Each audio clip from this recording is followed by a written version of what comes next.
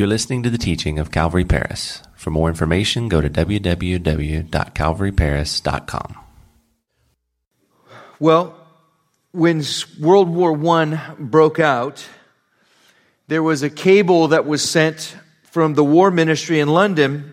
It was a coded message that they dispatched to one of the British outposts there in North Africa. And it was a pretty remote outpost there in North Africa, a pretty inaccessible area. But the message simply read, "War declared.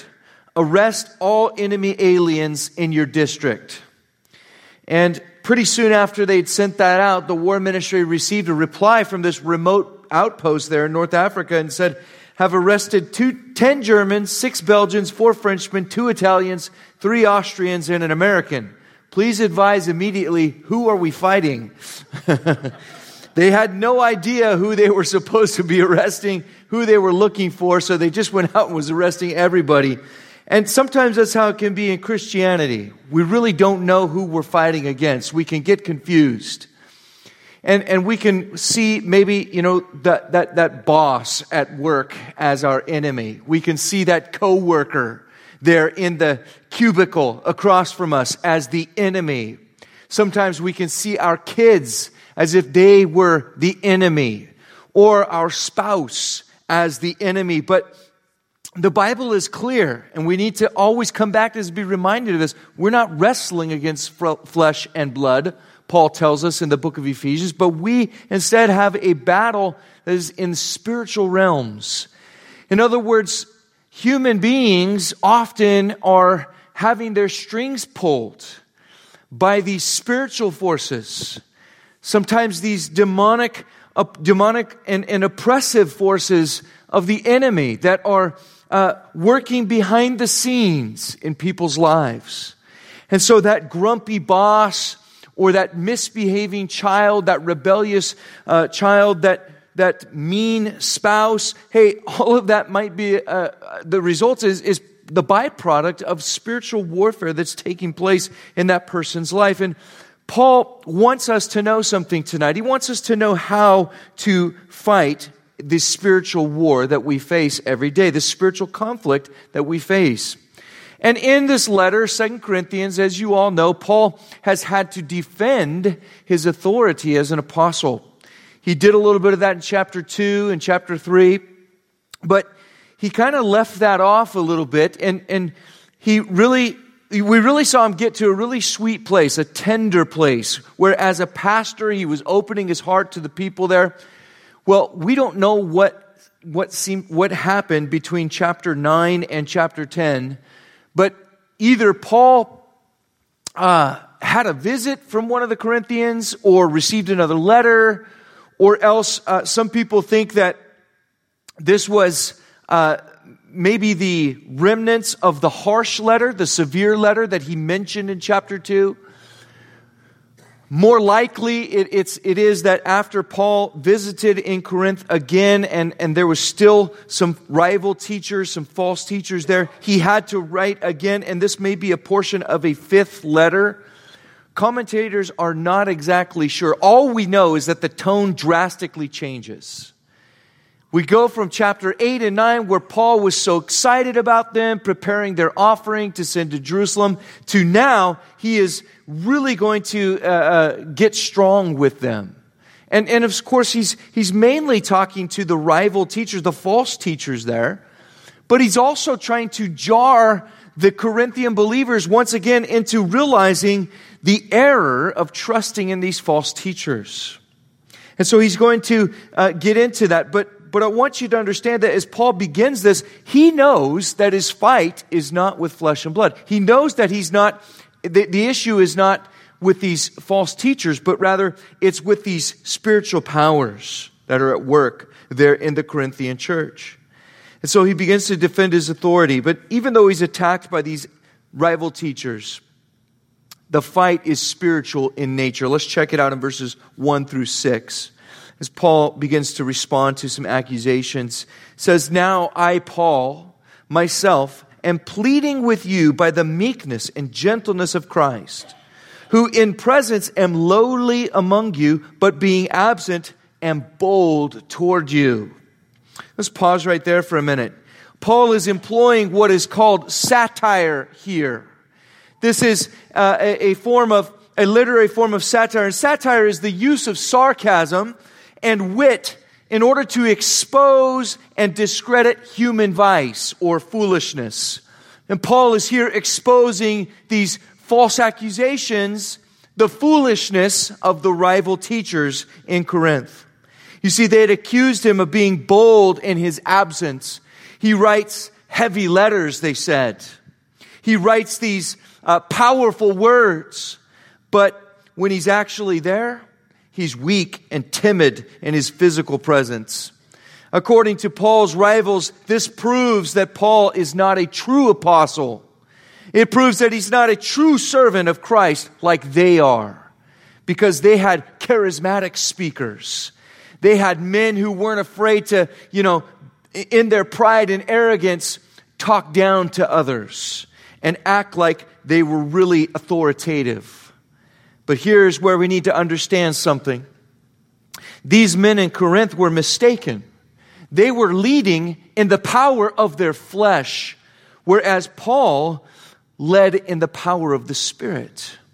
Paul exemplified an attitude of gentleness and humility.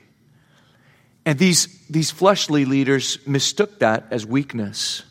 But listen, we need to remember that when we're talking about spiritual things in God's kingdom, just because you seem authoritative, just because you seem arrogant and you seem like a leader outwardly does not mean that you're going to be a leader in God's economy. In God's economy, God values the fruit of the Spirit in the life of the believer. And that's what Paul was manifesting, but these guys mistook it for weakness. Paul continues there in verse 2. He says, "But I beg you that when I am present, I may not be bold with that confidence by which I intend to be bold against some who think of us as if we walked according to the flesh." I'll pause right here. He explains here that he's bold in his letters because he's hoping there's going to be a change of heart before he comes.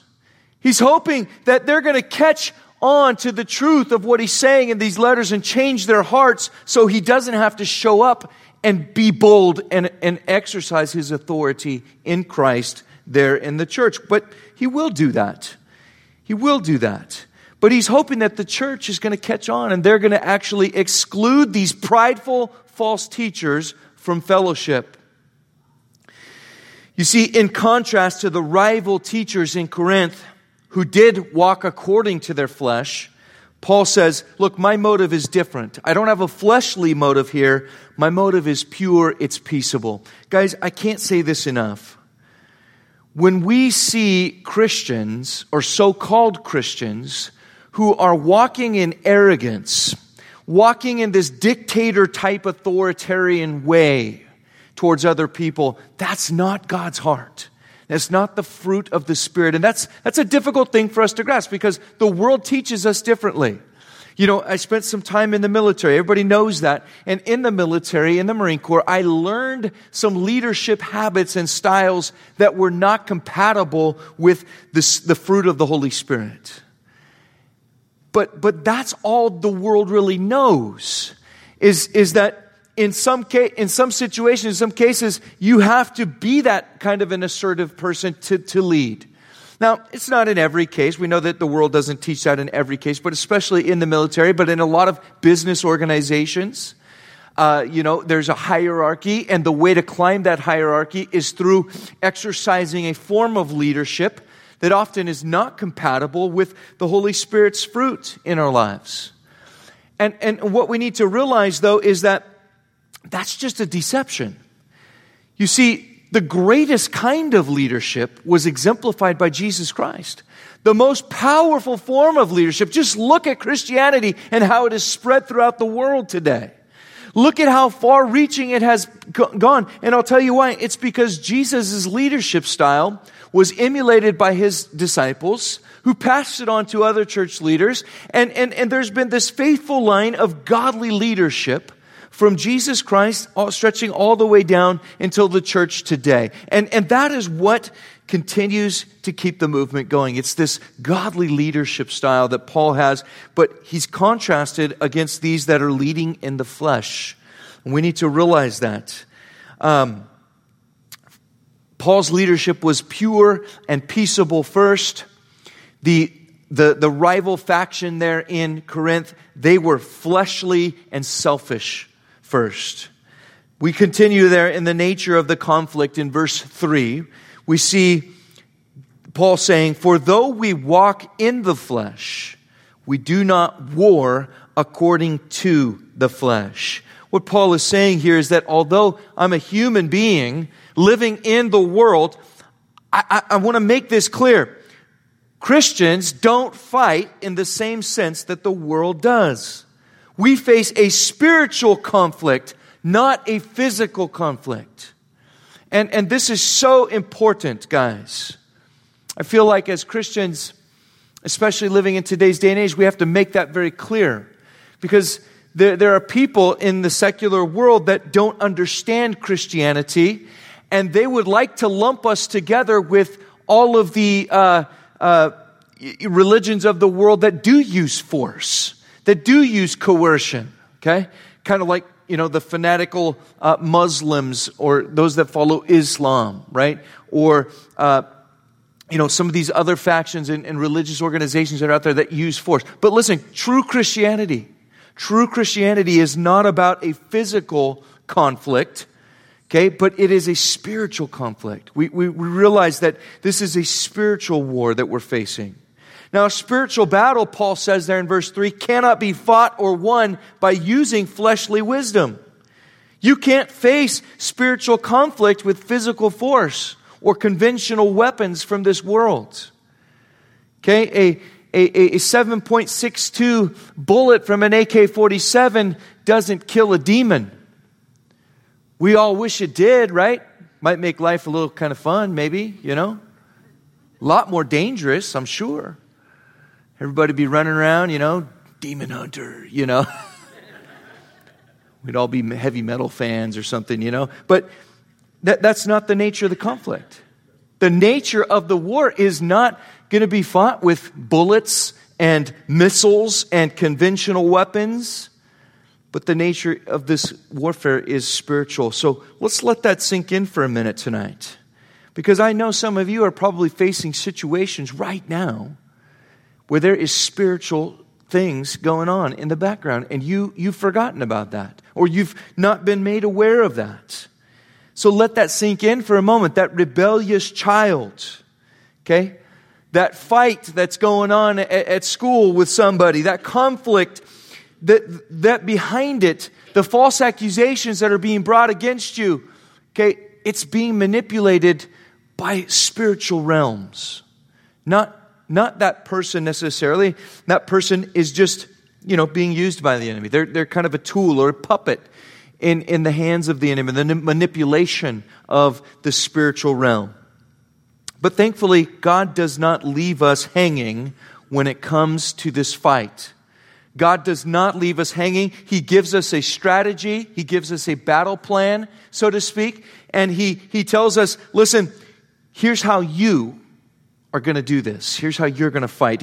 And this is how the Christian faces spiritual conflict. Look at verse 4. He says, "For the weapons of our warfare are not carnal, but mighty in God for pulling down strongholds, casting down arguments and every high thing that exalts itself against the knowledge of God, bringing every thought into captivity to the obedience of Christ." Let's pause right there. Verses 4 and 5. That's the battle plan. Right in these verses, this is how the Christian is to face spiritual conflict. Number one, Paul says, you do it by employing God's mighty spiritual weapons. Yes, God has supplied you, Christian, with mighty spiritual weapons in order to face the spiritual conflict of this world. What are those weapons? Well, there are many of them. There are many weapons. I want to go into just a few tonight with you. Number one, let me back that up. Number one is worship there. I've listed for you. Worship is a spiritual weapon. Maybe you didn't know that. But you'll see this in the Old Testament, especially if you study the books of 1st and 2nd Kings and 1st and 2nd Chronicles. And you'll see that the kings of Judah, the ones that feared the Lord, the ones that lived pleasing lives to the Lord, one of the common strategies, one of the common things that you'll see in their lives is that when they worshiped God and when they led the people to worship the Lord, they were victorious over their enemies. In fact, there's one specific instance where Jehoshaphat, the king, is going out into battle and he's outnumbered against the enemy. And God tells him, here's your strategy. I want you to take men and women that are going to praise and worship me. And they're going to go forth before the army. They're going to go in front of the army. And all they're going to do is sing praises to God. And as they go before the army, leading you into battle, you're just going to sit back and watch what I do. And so God sends the army there, and Jehoshaphat puts the people that are praising God out in front of that army. And as they advance, you know what God does? He sets ambushes against the enemy army and totally confuses them, throws them into disarray. They end up turning on each other, and God gets the credit and the glory for winning that battle. But what went before it all? The worship and the praises of the people. And that is a great principle for us today to remember. You know, when you are feeling attacked, when you are coming under temptation, when you are feeling like, man, there's just some serious oppression going on in my life right now, we need to praise the Lord. We need to do what we were doing tonight there in the beginning with Justin and Aaron, and we need to raise our hands, and we need to declare, God, you are God. You are on the throne of my heart, in my life. You are number one. And we, as we surrender to Him in worship, the enemy flees. Worship is so important for us as believers. It's a mighty weapon. The second one there is prayer. We all know that prayer is powerful. In fact, prayer is so powerful that Satan spends a lot of time distracting you and I from prayer. Isn't it true? When we sit down and we make up our minds we're going to spend some time in prayer, the phone rings, the kids wake up suddenly, they were fast asleep, but they suddenly wake up, or, whatever it might be, the dog runs through the house with muddy paws, or you start thinking of 1,000 things you have to do that day, I tell you what, that is one of the things that just kills me. I get a lot of my to-do lists during my prayer time, it pops in my head. So what I'll do is I'll just write it down. And as soon as I write that down, I'm good. Okay, I can move on. I can begin to continue to pray and concentrate. And then I'll come back to that later. It's actually a good little strategy. But prayer, guys, is powerful. Satan knows it. He's going to do whatever he can to distract us. But we've got to realize that, look, I've got to do this. I've got to enter into prayer. It's a spiritual a weapon. Nehemiah, in the book of Nehemiah, I want to encourage you too. We see him all throughout the book of Nehemiah. He does what I would call kind of like these arrow prayers, where he'll be doing something real intense and he'll just kind of stop for a minute and fire off an arrow prayer. Just one arrow, straight up to the heaven. That's how I see it in my mind. And it's just a short, powerful, direct prayer. And I want to encourage you guys, not all prayer has to be laboring for an hour, sweating bullets and in the Garden of Gethsemane. That's not all the prayer that we see in the Bible. We see Nehemiah very effectively praying these direct, short, simple prayers. So I encourage you, if you're that kind of person that just needs that, Nehemiah is a great example of a man who prayed. He prayed all the time, but he just prayed simple, direct prayers to the Lord. I call them arrow prayers. Just send that arrow up to the Lord in prayer. Thirdly, meditation. This is a big one, guys. If you've got your Bible, please turn over to Philippians tonight. Philippians chapter 4. Just want to read a couple of verses with you that I think show us or remind us of the power of meditation, the power of directing our minds. Now, the interesting thing about Christian meditation is that we're not seeking to empty ourselves of everything, okay? That's New Age meditation. New Age meditation is this idea, I'm just going to empty myself of everything, and I'm just going to, focus on the nothingness or whatever it is. That's not Christian meditation. Christian meditation is that we are renewing our minds by directing our thoughts. We're coming to the Word of God and filling our minds with the Word. Look at Philippians 4, starting in verse 4. Paul says, "Rejoice in the Lord always. Again, I will say, rejoice. Let your gentleness be known to all men. The Lord is at hand. Be anxious for nothing, but in everything, by prayer and supplication with thanksgiving, let your requests be made known to God. And the peace of God, which surpasses all understanding, will guard your hearts and minds through Christ Jesus." But he doesn't stop there. I want to continue in verse 8. He says, "Finally, brethren, whatever things are true, whatever things are noble, whatever things are just, whatever things are pure, whatever things are lovely, whatever things are of good report, if there's any virtue and if there's anything praiseworthy, meditate on these things." And look at verse 9. "The things which you learned and received and heard and saw in me, these do, and the God of peace will be with you." Guys, in those few short verses right there, you've got a great plan for meditation. It starts with you pouring out your heart before the Lord. Just tell Him about your situation. God, this is what's going on in my life right now. It starts with a reminder to rejoice because you know your future secure in God's hands. But then you pour out your heart, you let all your anxieties out, you let everything be known, and then it says the peace of God will come in, and the peace that passes understanding will guard your heart and your mind. But that only happens after you give everything to Him. But then He says to go on, and you actually begin to fill your mind now. And you begin to meditate on things that are good and true and beautiful and things that are virtuous. And as you meditate on those things, then it fills you with the desire to get out and to do what is right as well. And so that is all part of the weapon of meditation, guys. But not only that, I've put down there pursuit of godly character. A pursuit. Guys, you've heard me say it before. This is the Christian life in a nutshell. We don't ever stop pursuing godly character. Because I know this about myself. The minute I stop moving forward, I start moving backward. I start slipping back. I get complacent. I get apathetic. The next thing you know, I've got my eyes off of Jesus.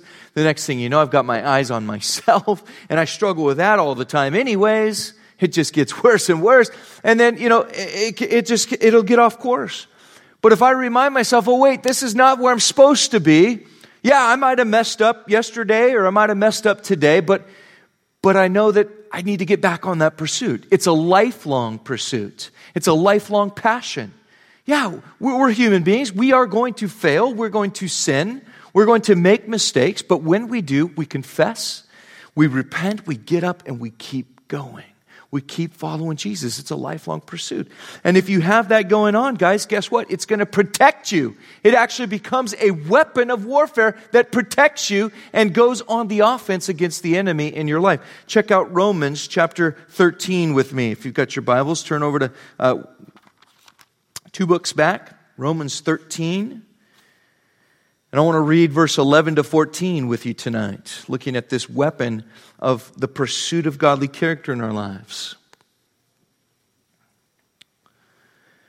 Romans chapter 13, and we'll start there in verse 11. I want to read down to verse 14. It says, "And do this, knowing the time, that now it is high time to awake out of sleep. For now our salvation is nearer than when we first believed." That's true one way or the other, isn't it? We're all getting older. No one's getting younger here tonight. Sorry, didn't mean to depress you with that, but it's just true. Verse 12, "The night is far spent, the day is at hand. Therefore let us cast off the works of darkness and let us put on the armor of light." I love that phrase. The armor of light. That's pretty cool. "Let us walk properly as in the day, not in revelry and drunkenness, not in lewdness and lust, not in strife and envy, but put on the Lord Jesus Christ and make no provision for the flesh to fulfill its lusts." That's a pursuit of godly character right there, guys. You're not making provision for the lusts of the flesh. You're not letting the pornography sites remain in the history bar. You're not letting, you're making, in fact, you're going a step further. You're actually putting some accountability software on there, or getting something like Disney Circle for your house. It blocks it from the router, things like that. There's great things that we can do, guys, to make no provision for the lusts of our flesh. There's a lot of things that we can do. It's a pursuit. We don't just go, okay, did that, check the box, and now I'm done. No, it's a lifelong pursuit. God, how can I continue to follow you and get closer to you and not stray close to the edge of the cliff where I might fall off? How can I get closer to you, Lord? It's a pursuit. Guys, there are other things in the Bible that I believe are weapons. We might say a hatred of sin is a weapon that can protect us from the enemy. Confession of sin, repentance, all these are gifts that God gives us as weapons of spiritual warfare. But this is what I wanted to cover with you tonight. There's many others. But Paul goes on to say that these spiritual weapons are effective to do certain things in our life. What are those things? He says there in verses 4 and 5, he says, notice the verbs, pulling down, casting down, and bringing into captivity. Those are phrases that depict action. All of them are used in regular warfare. Paul is using this illustration of modern day warfare. Well, modern for him, right? Where you would actually go in and pull down strongholds. You would actually go in and cast down stones that had been stacked on top of one another in that fort that you were taking. You would actually take captives, right? Well, we still do that today, but all of these things are pictures of literal warfare that Paul is applying now to spiritual warfare.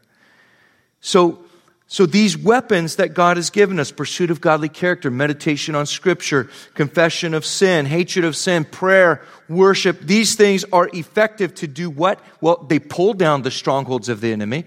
They cast down or destroy those things that he sets up against us. And they also bring into captivity. That means they neutralize the threat. So think about that. That's an effective strategy. Sometimes we can't win the entire war in one setting, but we can neutralize the threat. That's the power of Jesus Christ in our lives. And Paul tells us that because we face these spiritual strongholds, these proud obstacles, what are they? What is he talking about? Well, he gives us two things there.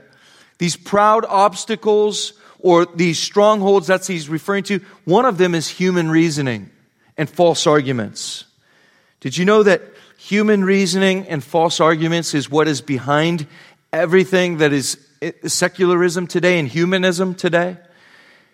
These false arguments is what is driving our society to become a society that is okay with infanticide. These abortion laws that are not getting overturned, that are being passed in states and talked about as if that baby is not a human being. There is human reasoning and false arguments behind these movements. When God is suppressed, the truth about God is suppressed. Romans chapter 1 tells us what begins to happen. There's this downward spiral that begins to take place. As human beings suppress the truth about God, they buy into the lies and the confusion and the deceit that the enemy dangles before them. And guys, we know that one of the signs of the last days is that there will be deceiving doctrines that are floating around in not only the world, but in the church as well. In the church. And guys, you all know this. We live in a time when confusion reigns supreme. I was reading an article. It kind of made me laugh a little bit yesterday.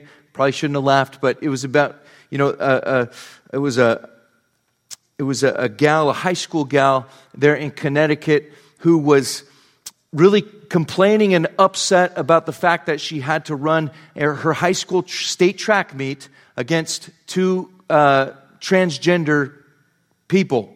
I'll just say they were guys. She was running a race against two guys who said they were girls and decided they were going to run against her in the girls' track meet. And they took first and second place, and she was frustrated about that. Well, of course she was, right? I mean, does that make sense to let the guys run with the girls? That doesn't make sense, right? But there's people out there that go, oh, no, that's how they feel, so we have to capitulate to how they feel about that and let them do what they want to do. Guys, confusion reigns supreme. It's a weird time that we're living in. But that's just a sign of the times. All this human reasoning, these false arguments, these deceptive doctrines of demons that are infiltrating society. It's a spiritual stronghold. Secondly, they're rebellious thoughts. Thoughts that exalt themselves against the knowledge of Jesus Christ. Paul says, that's a proud obstacle. That is a stronghold. It's a spiritual stronghold. And guess what? We can face these in ourselves, these rebellious thoughts, even as Christians sometimes. It wells up inside of us. We think, hey, I deserve that. Or, it's all about me today. I've worked real hard. I deserve this. And we can have little rebellious thoughts from times to times. And it works against us. It's a spiritual stronghold sometimes that we have to overcome. But all of this is what Paul is talking about. This is what we face on a regular basis. These are spiritual things. We've got to understand that.